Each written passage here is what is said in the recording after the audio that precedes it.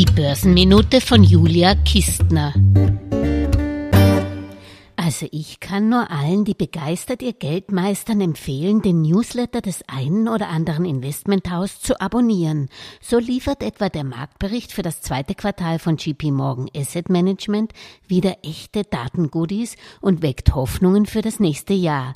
JP Morgan geht nämlich davon aus, dass die Aktienbewertungen global 2023 nicht einmal 1% zulegen, weil vor allem am größten Börsenplatz der Welt, den USA, die Gewinne der Unternehmen nur homöopathisch steigen werden.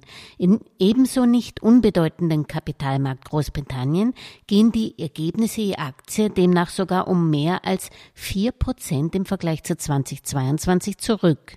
In Europa ohne Großbritannien steigen sie immerhin noch um stolze 3%. Positiver Ausreißer ist, von einer niedrigen Ausgangslage 2022 wohlgemerkt, China mit einem Wachstum der Ergebnisse je Aktie von fast 16%. Und dann kommt 2024 und alles wird laut der Investmentbank hinsichtlich der Ergebnisse besser. Nach dem heurigen bescheidenen Jahr ziehen die Gewinne je Aktie weltweit wieder um über 10% an, in den Schwellenländern sogar um 16%, in China über 14%. Ist das nicht motivierend? Es geht bergauf 2024. Danke JP Morgan für diesen Stimmungsaufheller an diesem verregneten Tag. Mein Fazit: Heuer kann man noch günstig Aktien kaufen.